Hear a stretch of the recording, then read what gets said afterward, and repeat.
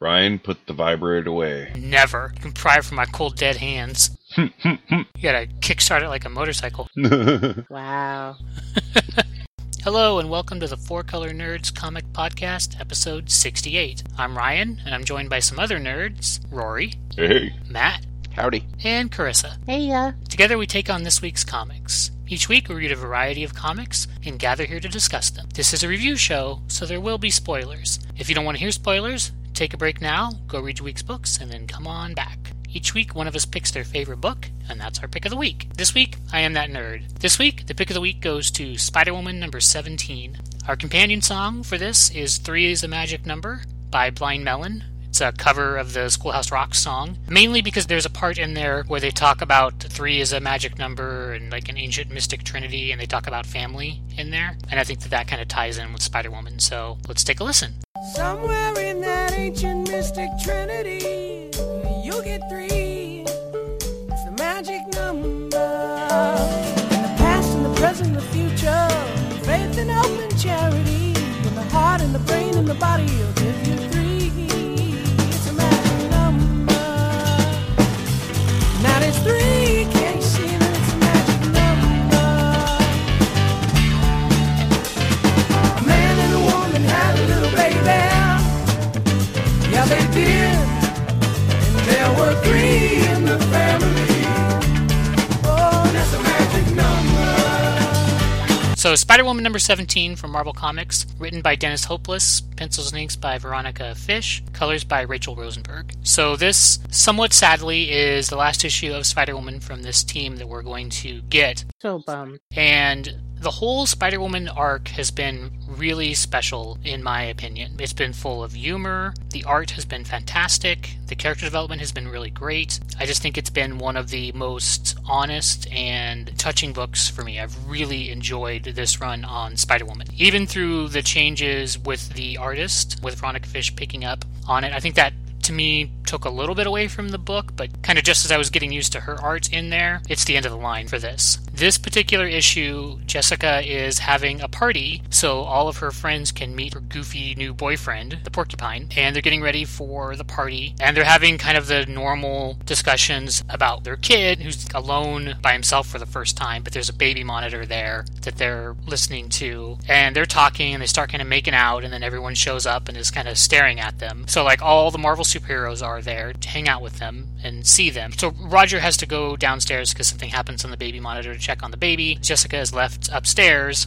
on the roof talking to everyone, and I was really kind of surprised at how nasty they made Natasha in this.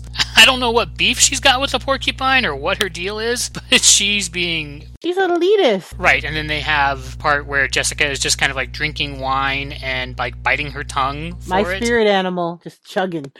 Yeah, was it like drowned it in wine? And then there's a part where Natasha is talking about how Clint used to be a super villain also, but you know, he was like a sharpshooter in the circus. Porcupine is just a clown, and that's when Jessica kind of like has it. Yeah, I called him a D-lister, man. That was cold. Yeah, I know. He's the Brooklyn brawler of villains.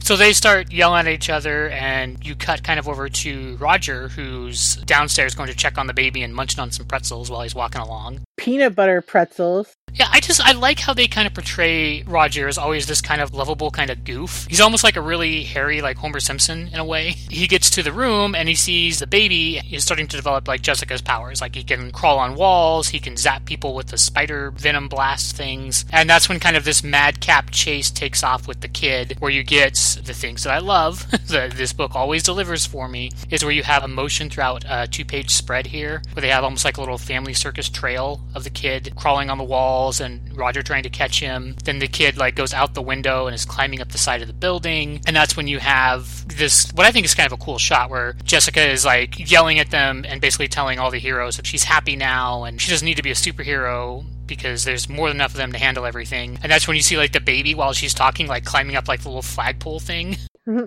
while she's talking, everyone's kind of like staring at him And Nova's like, behind you.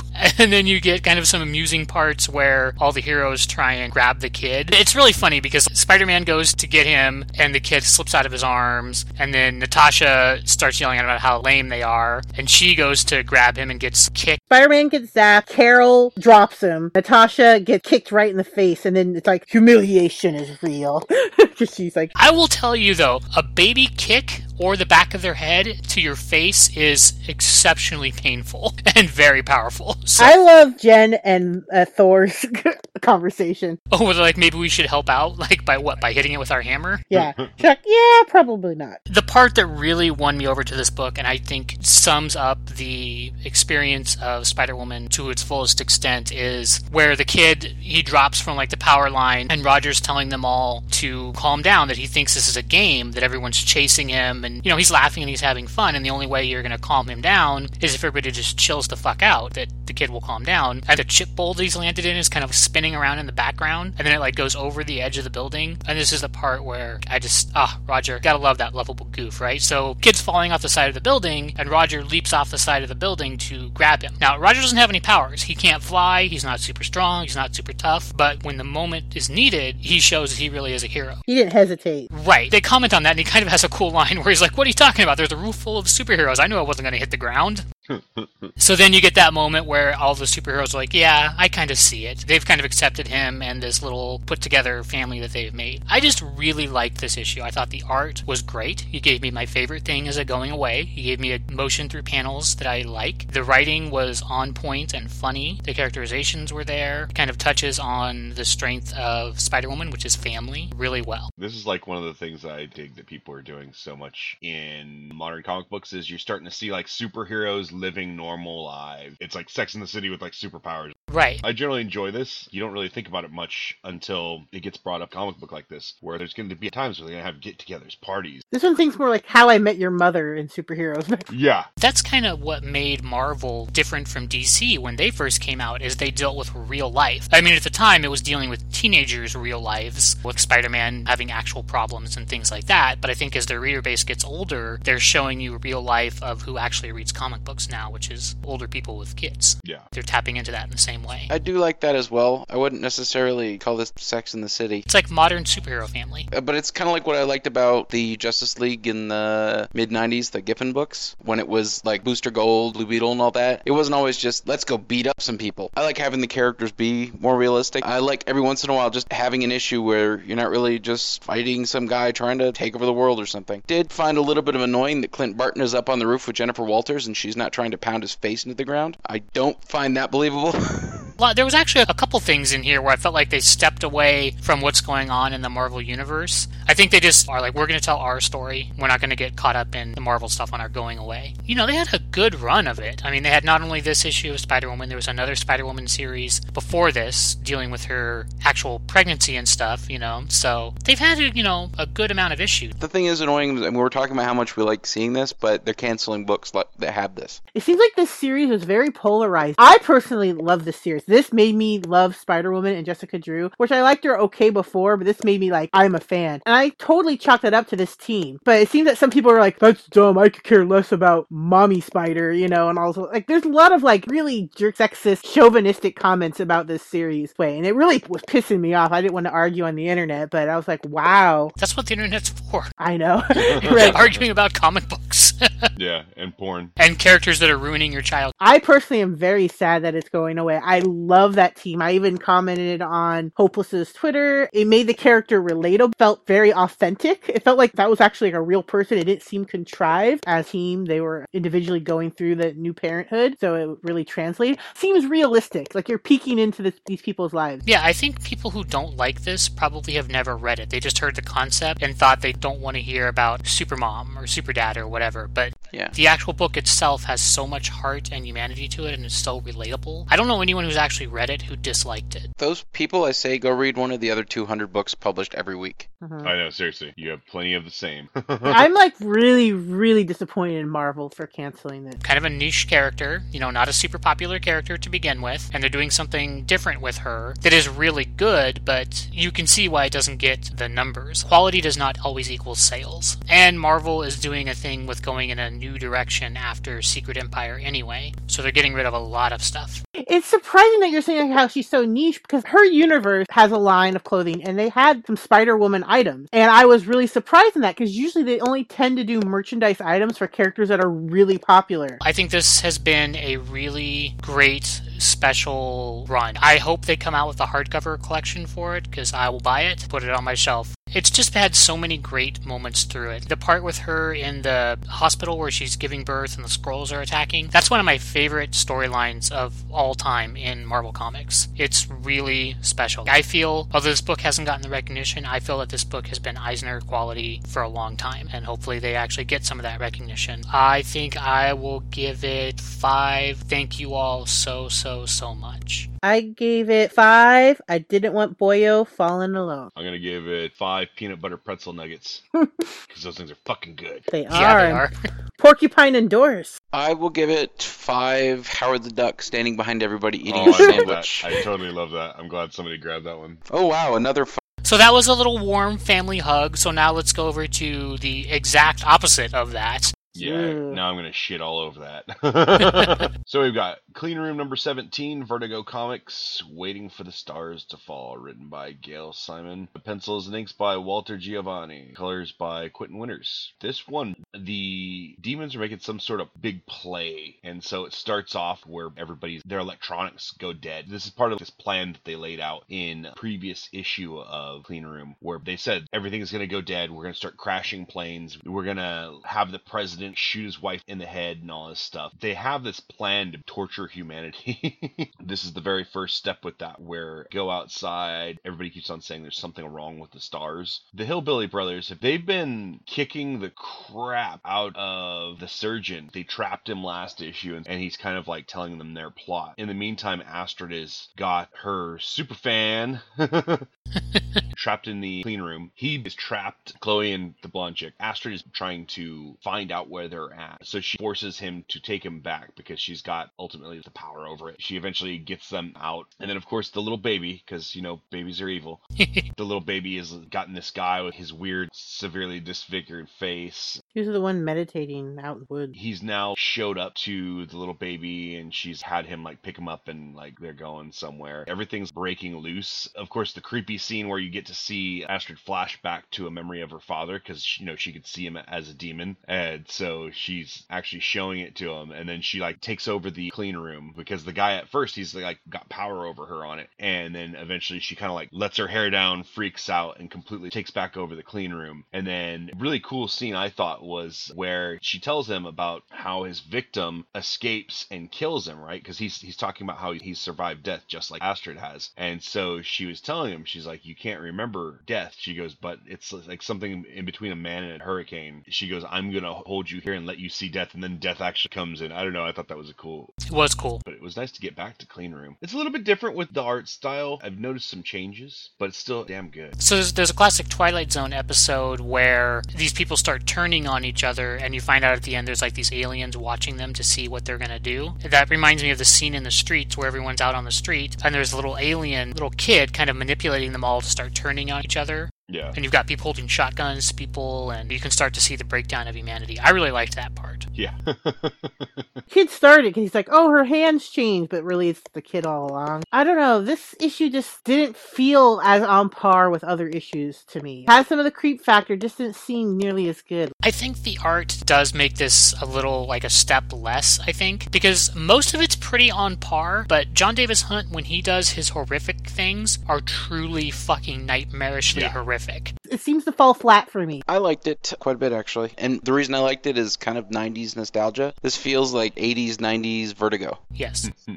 Spot on British invasion, 80s, 90s Vertigo, like Grant Morrison and Garth Ennis and Warren Ellis, and, well, this would never happen, but Alan Moore just got into a room and they just said, let's make a book. Art kind of reflects that because it also looks a lot like a lot of the 80s Vertigo books did, especially the horrifying things. Yeah, this is the one that made me actually start looking at Vertigo's books again. I actually like, though, the flashback with Astrid's past. The thing knows, Astrid knows that it's not her dad. He's like, come on, give daddy a hug, I'll tell you. And then he whispers while he's hugging. Oh, that's so messed up. Yeah, the clean room demons, not only are they physically terrifying and can hurt you, they hurt your soul as well. I think they really nail that with them. Yes, very much so. I don't know, it might be because I'm a ginger, so I'm along with the evil in this book, because everything evil in this book has red hair. It's just not horrific to me. I was totally getting a Medusa vibe from Astrid when she has her hair down and it's all whipping around in the clean room. Yeah. I totally was going to say that, too. The other girl in the clean room comments that they're like, your hair. Like, I feel like there's something more significant to that when her hair starts doing that. That means something. Her hair's always up. Maybe there's a reason why it's always up. That hurricane version of death that you were talking about, Rory, it kind of looks like Groot is like, in the 90s, has gone to like a rave. It's like a goth rave version of Groot. It looks like a weird, like almost like Ryuk from Death Note. I'm gonna give it 4. It's literally gonna rain blood. I gave it 3 3/4. Give daddy a hug. I will give it 4.5 critters. I will give it 4. There's something wrong with the stars. Speaking of stars, Hell yeah. Star-Lord, number 5. Marvel Comics, The Heist, Earth-Lord, Part 5. Written by Chip Zdarsky. Pencils and inks by Chris Anka. And colors by Matthew Wilson. Last we left off, Black Cat was blackmailing Star-Lord into pulling a heist for her so Edmund can save his son because they have him hostage. Edmund is trying to get the hang of using the gloves and boots again. They were told that they couldn't make any phone calls or get any help, but clearly Star-Lord is being shiesty with that. You see him on the phone with Kitty. They're at the bar and Black Cat's like, oh, we're gonna close this down because basically it served her purposes. 8-Ball and Quilt Face, she's a shocker. It's like, but maybe they're coming after me and maybe they're picking us off. She's tying up loose ends and she tells all the people in the bar, take out the old lady that we've seen before that's in the back of the bar that no one was really bothering. Take her out and your tabs are met. So you don't have to pay me back. And so like all these B-list thugs, C-list, D-list, all of them, they're like, yeah! But the person that Black Cat sent Star-Lord and Edmund to rob is that old lady's house. Because apparently she's like a famous burglar herself. Star-Lord with his mask on can see all the lasers and the security. They're doing their thing. They're breaking in. It seems easy peasy. And the fight's not going so well at first for the old lady, but then shink! Old Man Logan's there with his stunning costume of eye patch. his disguise. Yeah, I did think that was funny. And he starts helping, and it's like weird old people flirting, fighting, bonding. It's very kind of strange. And then we go to where the son is tied up and the thugs guarding him are just silly chuckleheads. Yeah, I'm not gonna give you a bite of my $12 pastrami sandwich. You're just a bartender. And all of a sudden then we see the smiling face of Daredevil showing up. That's good times, good times. I like right before Daredevil shows up that the guy is like describing what it would take to find him. And he's like describing Daredevil exactly. Unless he's got some sort of secret hound dog powers. Yeah. And he's a ninja. And then the smile. Black Cat really didn't need them to burglar because, she's obviously a burglar herself, but she sees it as she's ruling this town, and so it's her job as the leader to delegate. It would set a bad tone or example to see her, like, stooping to do the work. Yeah, she's all about delegation. She's management now. Can't actually do anything. And then I think it was really cute with the fighting with Logan and Javelin. How Shocker and the 8-Ball head guy and some of the other ones that we've seen with a little bit more focus on throughout this series, they start to turn kind of like good guys to help. It seems like Star-Lord in his weird way has been like a good example to them. I love how with the blasty hands, he like melts the Wrecker's crowbar. He's like, no! He's got tears and like snot running down his face. Nerd aside, that's not just a regular freaking crowbar. That thing has, Asgardian. Yeah. It is a Loki empowered. Not anymore. So then we get to the cliche villainous monologuing, which is funny because Edmund totally says, I'm not interested in your fucking monologue.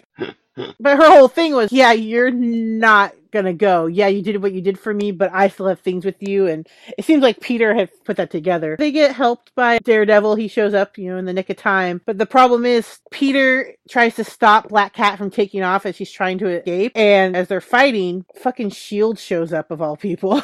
Or not S.H.I.E.L.D. It's Brand. They're trying to stop her, but what happens is that Edmund tries to stop her from escaping, and he has her locked in place, and he's explaining, the boots and how all that works. Oh, it's so sad. So she notices because he's struggling still to hold her locked in place, but he's an old man, and his heart's giving out, and things are not going his way, and Things never go your way when you go against the Black Cat. that panel where it's like the up close of her mouth whispering in his ear, you're not supposed to cross a Black Cat, and it's just so sinister and just mean and vile, and it's so sad because then she does her little like kick in the air, knocks him off course, and he like falls, and the son and Peter both watch him fall, and it ends with him crunched into a car. It doesn't look good. I've surprisingly liked most issues of Star-Lord, which made this issue a big disappointment for me, because this issue kind of sucked, in my opinion. I didn't think it was very funny. I didn't think what was happening was very clear. I didn't think people's motivations made sense. The most important thing is I didn't laugh very often. I just felt like this issue just missed the mark for me in almost every way. The art was fine. I don't have any complaints about that. I don't know. I disagree. I think that there's lots of action in this. Bar Brawl I thought was great. It kind of made me laugh that like there was just this big, huge D-lister showdown. There's a little bit of Wolverine cheesecake in there for the ladies.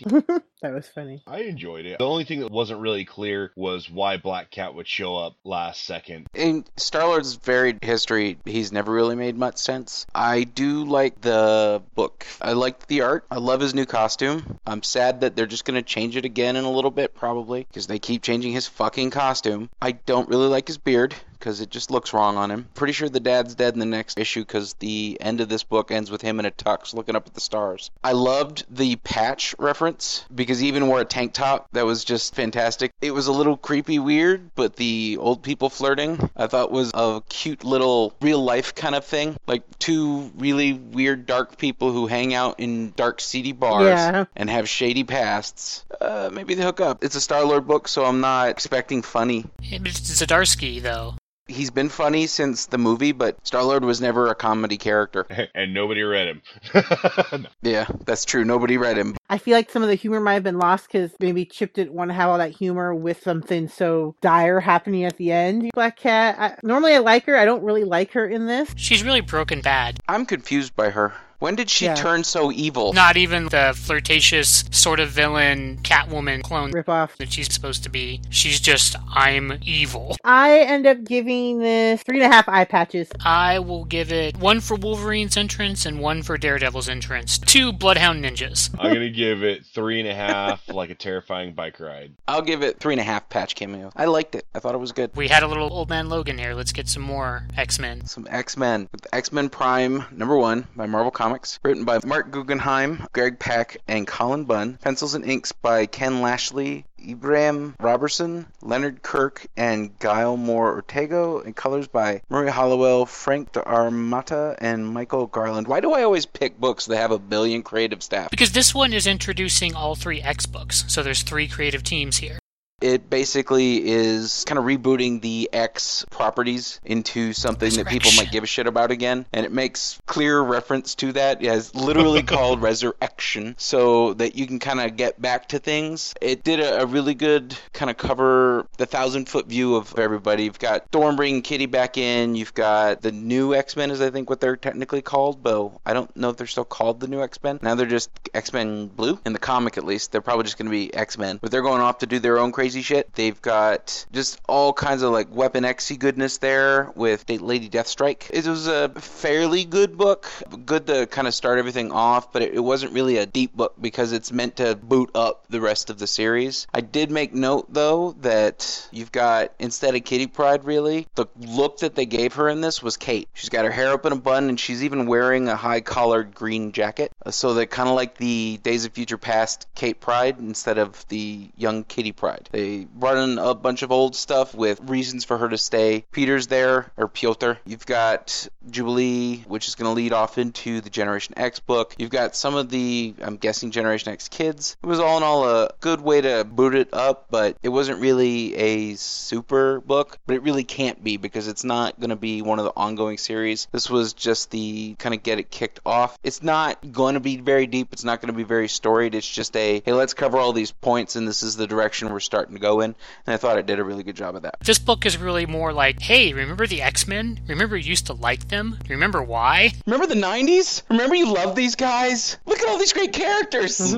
Please give us money for them again. Like, I am in a weird position where I'm finding myself interested in reading all of the X books, which has not happened in many a moon. I am also feeling like that, and I don't know how I feel about feeling like that. It's a confusing time. We'll get through it. Though I did find it funny that they just decided, you know what, let's just drop the mansion down into the middle of Central fucking Park. Because no one's going to have a problem with that. What could possibly go wrong? Yeah. Yeah. Not to mention, you're gonna have people smoking crack in the back of the danger room and shit, you know? It's like, that's not exactly where I want to plant my school. For the most part, I like artwork on it. I found the plot for this one, I mean, I know that they were trying to cover stuff and stuff like that. I found, like, the setup on it, like, really just not very entertaining. But I'm looking forward to seeing what they're doing, that being said. It's also really long. It's almost like 40 pages. It's like a double issue. That's one of the things that having a bunch of different creative staff do. They like to do kind of a semi-anthology book where it's a bunch of separate stories with different creators, but it's all one long story when you really get down to it. Like, each team gets like 10 or 15 pages to run their issue 0. There's kind of a really classic trope that I think Joss Whedon did really best, where Kitty Pryde walks through the halls of the X-Mansion that she's left behind, and she gets to see all these memories. I did like when they did that. I'm a huge X-Men fan, so the idea that it's going to go back to more of that classic stuff that I like and actually renew my interest is really appealing to me. This, plot-wise, didn't really have much. I'm also not a huge Kitty Pryde fan, so... I gave it 4. I'm interested to see where this is going to go. I love the classic X-Men feels far more than I thought I missed them. Like, now that it's back, I realized just how much I really did miss it and how much the Marvel Universe was missing it. I'm going to give it 4.5 kittens. I gave it 3.5. You do stuff like this with your champion pals.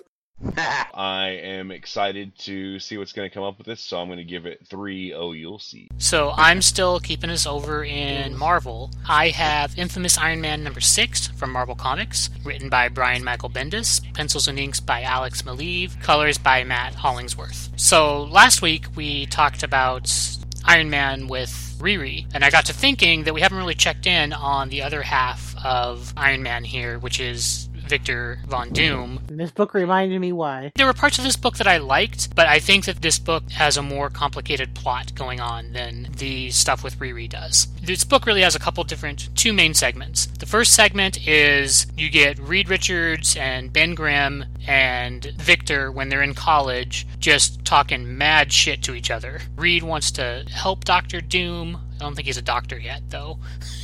He wants to help Doom, but Doom is convinced that he's jealous of his work, and see all those classic kind of character touch points interacting with each other. I totally felt this was a Fantastic Four issue, not an Iron Man issue, and that they just don't think that they can sell Fantastic Four books, so they slap Iron Man on the title. Probably not half wrong, I mean, I think that they're working up to, I really hope, at least when they do their relaunch to sort of a more classic Marvel, that they bring back Fantastic Four, or maybe in part of Secret Empire. I'm not sure how they're going to do it, but they really do need to bring them back, I think. But this one is the Wizard is talking to MODOK about Infamous Iron Man going to all these villains and like knocking them off. It's kind of interesting because there's that classic trope where you're talking about someone and then there's that moment where like, they're right behind me, aren't they? So you have that moment where the Wizard is trying to convince MODOK that Doom is super dangerous and needs to be taken out. And MODOK's like, you're totally right. And the Wizard is like, oh, I've convinced you? And he's like, turn around, he's right behind you. And that's when the fight between the two of them starts. I thought it was kind of an interesting fight because you've got kind of some sorcery duels that are going on between them, but then the Wizard ends up using his like anti-gravity platforms that he slaps on like Doom's feet and sends him skyrocketing into the sky. And Doom can't figure out, because the wizard has made them immune to sorcery, so he can't figure out how to break them or stop them, so he ends up ejecting his boots, which I thought was kind of a clever way to get rid of them. So his boots are still flying up in the air, but he's falling to the ground, and he ends up using his repulsor blasts on the ground to kind of stop himself from falling. And that's when the ever-helpful shield shows up. Not before, though, you do get Doom having a vision of something, which I think is from the Ultimate Universe. I was actually going to ask you, Matt, what you thought that was, that he sees the blue. Yeah, I was wondering what that was. I think that has to do with the College of Reed. I wonder if that's the Maker's City. I think it must be. After he got his face scarred, they basically broke Reed's mind and caused him to go fucking crazy. Sort of much more Doom-like. Crazy? Don't mind if I do. He basically became the Doom of that universe. I am personally a Fantastic Four fan, so I've been missing the hell out of them, and I really liked this because it did feel, I have to agree, it feels like Fantastic Four. And this ties into a lot of the multiverse stuff, so you have to understand that this is Ultimate Reed, who's pulled a version of Dr. Doom's mother from another dimension into here, and they're doing their evil science sorcery, plotting and watching him. And his mother is kind of drawn to both hurt him and help him at the same time, because she's been drawn into Reed's plans to attack him, but it's also her son. So when she actually sees the plans kind of come to fruition and Doom getting hurt and distracted, she wants to go and help him, and Reed kind of convinces her not to. And then there's a very Bendis-y bit of dialogue here where Sharon, the SHIELD team, confronts Dr. Doom while his armor is like rebooting, and they have about 2 pages of kind of talking head dialogue back and forth. I mean, it's pretty sharp and interesting dialogue, but that is one of Bendis's hallmarks and potential weak points, I think, in here. Then Iron Man's armor kind of reboots, and he flies off, and that's kind of where we're left with Riri hearing the news report, and now she's flying off. So I think the 2 books are now going to start intertwining more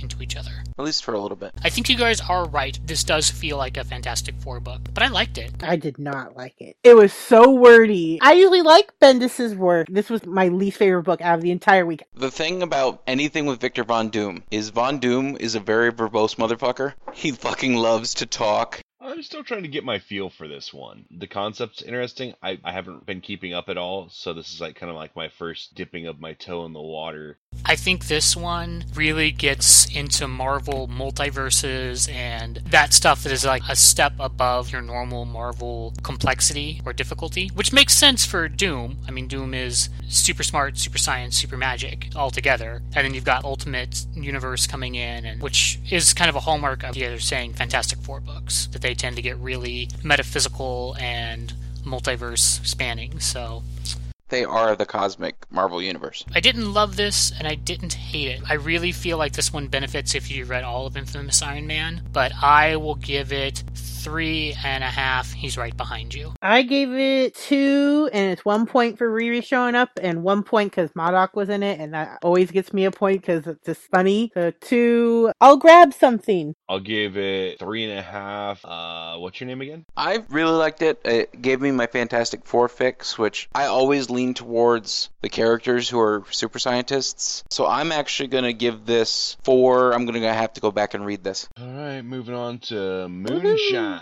number 6, because it's been a while since we've had some hillbilly action.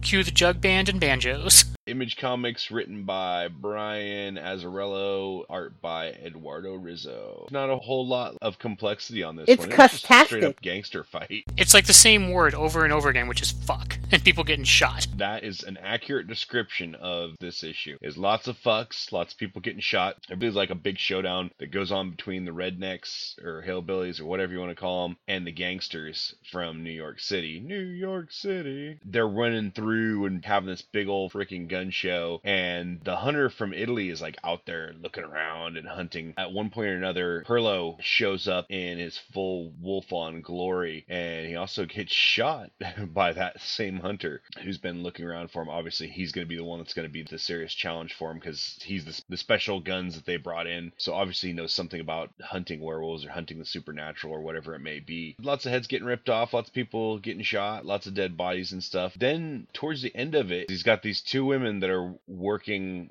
to like get him. They have a little showdown where Delia's standing in this big pentagram out in the woods. She's talking about like how she's like, I'm not afraid of you, I got magic. And they're about ready to fight when Perlo shows up and he's all shot from the hunter. And they're saying how there's dark things in motion and all this stuff's going on. At the end of the issue, you see Perlo revert back to human form and he's bleeding out. It's a lot of werewolfing and shooting and fucks.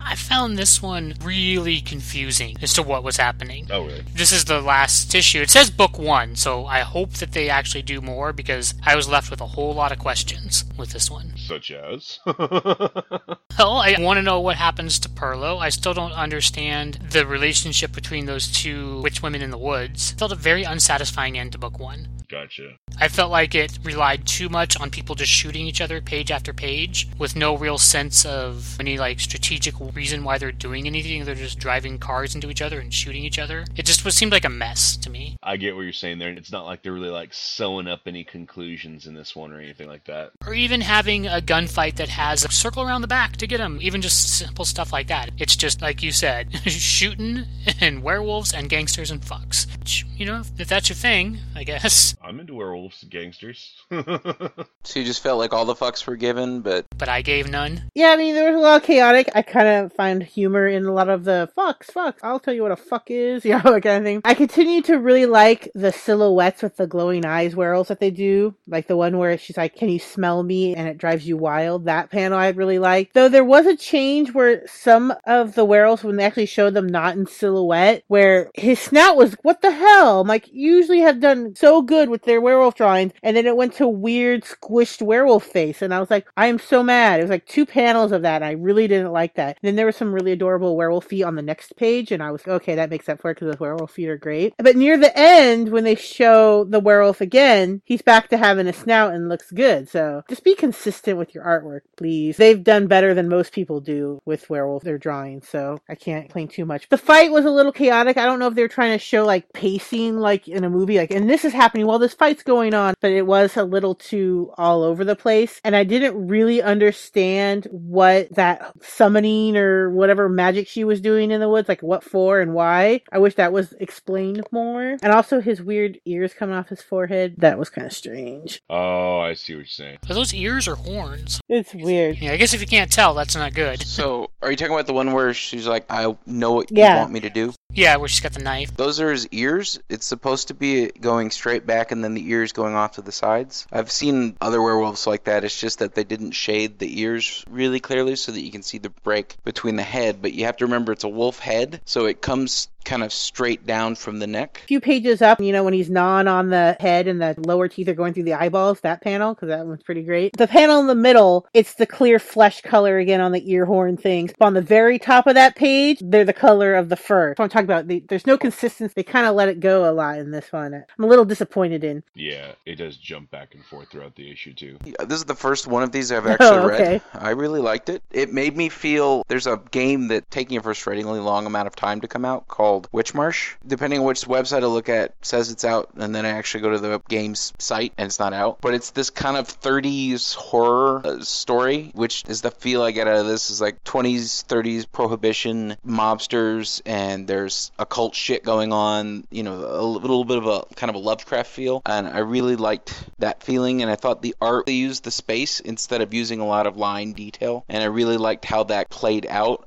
Artistically, it was really good, and it kind of kept the spookiness feel to the book. I really liked it. Speaking of the art, I really do have to give this book props for how it does its coloring. That it sets the mood of a page with the color. That every page has kind of a dominant color scheme that it's doing. That really does set the mood for what's happening very well. Like you've got lots of blues and oranges, and that's very well done. But it has a really tight palette. I liked it a lot. I'm going to give it 4.5 Dark Things in Motion. I didn't like it that much. I will give it 2 You Got Hocus Pocus. It wasn't my favorite out of the series. I still liked it. I mean, a lot of the cussing's always fun. Mostly I'm taking points away because you weren't consistent with your werewolf and kind of bums me out. So I gave it 3. I'll tell you what the fuck is.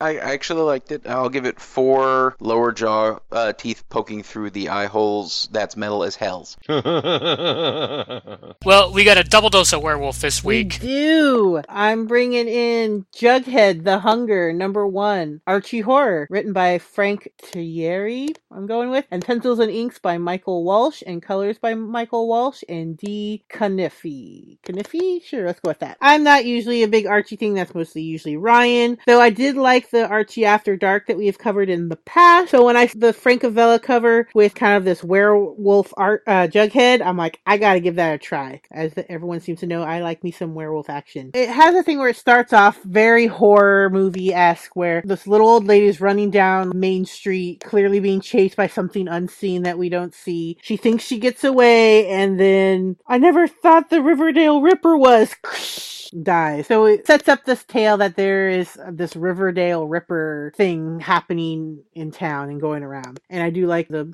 bleeding claw decapitated head thing. That was pretty sweet. Those panels that they did, that sequence of her being decapitated, really good. That was pretty gory, and it goes to this next scene, and I really like how it plays. So there's people sitting and they look horrified, and there's like, oh, I just can't watch it anymore, and like someone licking their lips. Very has that kind of pacing of something horror, and then you see that it's Jughead pulling a Scooby-Doo Shaggy sandwich out and like eating it. The pizza in there with the lobster claw and like the whole fish. It's everything piled high. It's very classic Scooby trope or any kind of old comic. Jughead that they took it from, yeah. Whatever. Scooby-Doo, I think is better. He's eating it, and then we find out that they're at like an all-you-eat buffet, and the owner, the proprietor, is like, here's a blank check, just leave and never come back. And his friends were really horrified watching him eat because they thought it was disgusting and gross. They're leaving, and Jughead is arguing with Reggie and thinking he's a very typical, like, kind of Archie interactions. Find out as Miss Grundy is the one who died in the beginning of the book. They get the news, and they're like, well, the city has a curfew, get back before darkfall. So they go their separate ways. It was so sad to find out that Pop was one of the people who got killed. That made me sad. Jughead's walking and he's going, oh, poor Grundy. Oh, and you see the full moon clearly in the background of him walking. And then he also like smells something and it's like, oh, his smell's really good. And then it's Dilton and there's like talking. And then you see it happen. I kind of like this panel. They do this thing where Jughead's eyes do the like kind of werewolf glow. And the rest of the drawings gets monochromatic blue-gray color. And then these bright orange that match the eyes of like all the things he's noticing as he's like changing in that realization, kind of like there's this panting of a dog, there's this smell that smells like this, I hear this person breathing, these people arguing, the person he's talking to, their reaction. So like he's not hearing what the person's saying, all he hears is like the heartbeat, and as it gets faster and faster, as the person gets scared, realizing that Jughead's not listening to him and that he's changing. I really like that kind of dun dun dun dun dun dun, and then we see him change with like this cool wolf claw and the little There's a thing where he wakes up, doesn't remember anything, very typical werewolf. He finds the body of this person, and then like the weird turn of events, he runs to go see Archie because Archie's his best friend, and Archie's like, oh, I know, I saw you. But then they pull like this weird Buffy kind of maneuver with Betty being like this hunter. That was not what I was expecting. Yes. And so they try to, okay, my family's been hunting your line because lycanthropy runs in your line, Jughead, and I don't want to kill you. I might have become your friends to begin with, but I actually am your friend, even past the job kind of thing. So they go to the botany park to get wolfsbane. Yeah, because, I mean, she's going to kill him, but Archie kind of steps in the way and is like, if you're going to kill my best friend, you're going to have to kill me too. So that's when they decide to try and go to the... I do like the panel where she's explaining, like, his line through the ages as werewolves. It's kind of cool. Like, the werewolf hanging out over the redcoats, the one at the kids on Lookout Point, behind the ship. I don't know. It's a really neat kind of panel. And then it shows her family kind of doing the same thing, like a weird knight. It's like a Civil War soldier. This weird 60s ninja person. Reminds me of those episodes of Buffy where you get to see all the flashbacks of, like, previous chosen ones, where you have, like, the girl in the subway and, like, all those images. Very much like Buffy. Yeah. And so he eats the wolfsbane, and at first it doesn't seem like it's working because he does start to change, and I really do love those drawings of him changing the full on, because all the ones before were very kind of like slow, and you mostly just saw like the hand and the claws, and this one was very cool. Like you see the limbs kind of break and contort in weird ways, the mouth is elongating. I really liked that whole sequence sequence for the artwork and the full-on version of him in wolf form. Yay, snouts. Thank you very much. So there she starts to pull the gun like she's gonna like fight him because, you know, the wolfbane didn't work. And he's attacking. Then all of a sudden, as he's headed to her face and everything like that, he just kind of starts pulling back like in pain and just reverts back. And so you think, oh, that's over. That's the end of the book. That was short. Okay, they fixed it. And then they do like a flash forward. The room is destroyed and like this horrified look, and it shows Jughead taking off. And what I really think is interesting is that the reason they're like, oh, we know he's gone. He's already gone, because they knew once they found this that I'd have no choice. And it's Reggie just destroyed. I kind of want to see her hunt him down. Surprisingly, I would like that as a series too. I think that would be pretty awesome, which I was not expecting. It's almost exactly what you kind of expect, especially if you read the Archie After Dark. It's all the classic werewolf tropes, but just shoved in with like Archie skins. I thought it was alright. It was funny. Didn't really do much for me overall, though. Definitely the Betty being the Buffy type character was great. I do dig the artwork. I dig what they did with their like color palette and all that stuff. And the art was surprisingly good. When I was looking at the books we were going to read this week, I was not expecting Jughead to be the better werewolf comic. But I think it was. I'm always really surprised at how well Archie horror works. That you get really familiar, kind of idealized 1950s world that people, even if you haven't read a lot of Archie comics, I think most people are aware of the general idea behind Archie, and a lot of the characters, you are surprised at how much you actually know about them just from having absorbed it through osmosis. And then when you add in the horror, which again, I feel like they do stick with like a more 1950s horror movie way of doing it, it works really well. I had the exact same feel of it was like a 50s horror movie, but with modern day gore levels, with the blood and stuff. Also, the way that they did it, it felt kind of like The Howling mixed with I Was a Teenage Werewolf, mixed with Archie Andrews. The reason that horror works so well with something like this is because it's something comfortable, and horror always works best when it's something that relaxes you and then smacks you in the back of the head, right? It lets you get in there, lets you be a little comfortable, it's normal, everything's normal. Oh God, why is that kid looking like that? And that's where things really get scary, is when it's something that you're relaxed and okay with, and then there's something fucking horrible about it. Like, it rips people apart and eats them. I thought it was really good. I really liked the art for this. I like the art on Moonshine too, but I do have to agree this is a little bit more work put into it. The other one is a little bit more probably European or maybe Frank Miller inspired. This is a more horror comic inspired book. I liked it for that. I liked the story. It kept the perfect tone throughout the entire book. And the Betty, I'm just going to call her Betty Summers from now on. That was a fantastic detail. So I'm going to give it 4 thump.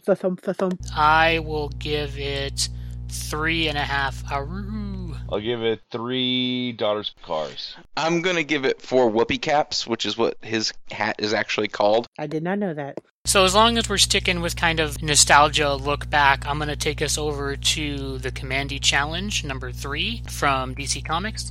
Bug in Your Ear, written by Jimmy Palmiotti, pencils and inks by Amanda Connors, colors by Paul Mounts. Kamandi Challenge is kind of a different book than any other book you're probably going to read. So this is for the anniversary of Jack Kirby. Would have been 100. Obviously, he's not with us anymore. So this is kind of taking one of his characters and having a different creative team each month do a different chapter in this story. So they each do their own art style and writing. The idea is at the end, they're going to pick a team to continue doing a regular Kamandi book. And the way they do it is they write a story and they write him into kind of a serialized like cliffhanger, like come back next week for the exciting conclusion, that kind of thing. And then the next team has to pick it up and solve the mess that they put him into, tell their story, and then leave the book with a resolution or a problem with the next team to resolve. So this one, you may recognize Jimmy Palmiotti and Amanda Connor as being the team that does Harley Quinn, and has done so for quite a long time. I felt it had a lot of fun to it. I felt like I was in a maybe episode of like Flash Gordon or, one of those kind of cheesy, campy shorts you would see maybe in front of a movie in like the 50s. Yeah. The book is, I think it's fun. It's fucking weird to begin with. It's got some kind of creepy moments to it as well, that I think, and some humor, and I think it balances those two really well. So basically, Kamandi has been caught by this kind of like pirate ship full of these weird miscreants, and they have these people, these like plant people that they eat in order to survive. but the plant people are totally cool with it because they grow back and they're like have been bred to surf. And there's all these different islands that they're like navigating through on this old wrecked ship. And one of the islands is full of bat people, like bat savage cannibals like you might see in very much like King Kong. And they get attacked by these bat people and taken away to the island there where they're being prepared for a sacrifice, very much like a King Kong movie, right? Like they're tied to like the post and the big giant monster is coming. There's like leopard people that are attacking them. It's just really quite different than what you might expect. And then at the end, the kind of problem that they get brought into is the leopard people have this giant leopard person who's coming to eat them. Like you can tell like the size of it, it's kind of cool. He actually has like a necklace with like tanks hanging from it to kind of give you a sense of scale for how big he is. So they're tied there for the sacrifice. So the next people are going to have to figure out how they get out of that mystery. I like the idea of this. I like paying tribute to Jack Kirby. I think like most nerds, I have a great appreciation for his work, and I feel like this kind of sense of mad hijinks and fun and otherworldly stuff that you haven't seen fits in his wheelhouse very well. There's not quite as much super science robots like that he draws, but I feel like this was an interesting issue. These ones have been hit or miss for me, and I was really kind of dreading having to read this one this week, but then when I read it, I was like, I really liked it. It was very serial, adventure, pulp kind of to me, and which I really liked, and I thought it was funny, and there were some parts that were like really dire, like, I'm sorry, the bat people you end up liking on Spitz? That's not okay. Poor guy. But I wasn't expecting that. But I was like, oh my gosh, they just did that. And I always liked the game. I've played this game as a kid or like back on old forum boards where you are telling a story and you stop and someone has to pick it up. I kind of like that because you always want to mess with the other person and do like the most outrageous thing. So I really like that idea. And so this as in general as a book, I like the concept, but some of them haven't been the best. Because there's always someone who drops the ball who's not as good at that storytelling as the person before them. You never know what you're going to get. It is a mixed bag. This one I think happened to be really interesting. I like the weird plant people. I think that's really cool. I think it's funny when Kamadi and they're like the leopard people they knocked him out, number one, but then they're like doing his hair and painting them. They're like, we'll make you beautiful. And I'm sorry, maybe it's because I've watched too much Futurama, but when he's tied up and with that beautiful line, you see the big one, I kept on just wanting the big Kong leopard to go, death by snoo snoo. I liked it, and I really liked the big Kong leopard at the end. I love how it's drawn with like the whole like zebra skins just kind of draped over it. This is stuff. Almost like an improv group's writing project where it's like was it yes and you can't like nullify what anyone else has said, but you have to keep going with the. That's exactly what I was going to say. So I was pleasantly surprised by this one. This team, good job, this team. Other ones before weren't as good. I think they were all good in their own way. This one is probably the most fun. Yeah, it was alright. Not really my thing. Once again, I like the art. It's an interesting concept, but overall, it's just not really doing much for me. Fun fact, Jimmy Palmiotti and Amanda Connors are actually husband and wife, so they might have done good teamwork because, well, I know they almost exclusively work with each other. You know, they don't really work with very many other people. When you can get a writer and artist that work well together and they do stuff together, it's kind of like Josh Whedon. All of his stuff has got that added benefit of he pretty much always works with the same people, which makes me wonder, are they going to have his normal cast of people in the Batgirl movie? But it's good when you've got a good combo and they work well together, but if you get a good combo and they don't work well together, but they think they do, that's not great. Kamandi, though, is never been a big draw for me. I find it odd that they're paying respects to Jack Kirby by doing Kamandi. Maybe it's because all the others are already trapped in other things, but considering they just rebirthed the DC Universe, I think it would have been a good time to rebirth the New Gods and maybe do a New Gods challenge. But this is probably an easier way of doing something like this, where you're doing that improv game of the yes ands. So I think that's kind of why they did it this way. It wasn't bad, I don't really care much for it. I think I would give this 4 dinner. I gave it 3.5. That smell. I'm gonna give it 3. Release the ravers. I'll give it 3. Did I taste good? Oh, it was so disturbing. It really was. Yeah. Seriously. Well, let's give the Inhumans their due. Actually, I didn't want to talk about this because I was surprised by it. So the next book up is Inhumans Prime #1 by Marvel Comics, titled Prime. Written by Al Ewing, pencils by Ryan Sook and Chris Allen, inks by Ryan Sook, Walden Wong, and Keith Champagne, and Paul Mounts. I was actually surprised by this. I am maybe not the world's most not fan of the Inhumans, but I am not a big fan of the Inhumans, and I actually like this book better than the X-Men Prime book. Wow. This one actually seemed like something was fucking going on, and there was a story other than just, hey, we're starting up all these books. I would agree with that. I'm still kind of a little curious and confused because I haven't been reading Inhumans because they've always seemed like an idea that was had to be a side character in a Fantastic Four book, and Marvel's been like, okay, we have all these characters, we might as well do something with them, and we own them, so let's do something with them. They've just always seemed like here's this thing we have to do something with, but I don't know what. Inhumans always remind me of Mean Girls, like with Fetch, where they keep telling her to stop trying to make Fetch happen. You're right, the Inhumans are something they've been trying to make happen for a while. But this book, I actually am interested in reading Inhumans right now, just based off of this story. It's basically, the whole book is a mismatch of kind of a wrap-up from the X-Men versus Inhumans, and where they're going now, and where they're going into the future, a lot like the X-Men Prime book was. You show the big cast of Inhumans characters that you actually give a crap about, called together probably because they have a royal family, and I guess as an Inhuman you feel like you have to fucking go when Black Bolt says come. Well, let's hope he doesn't say anything. Well, yeah, this is true. When he emotes, come here. He's creator of emojis.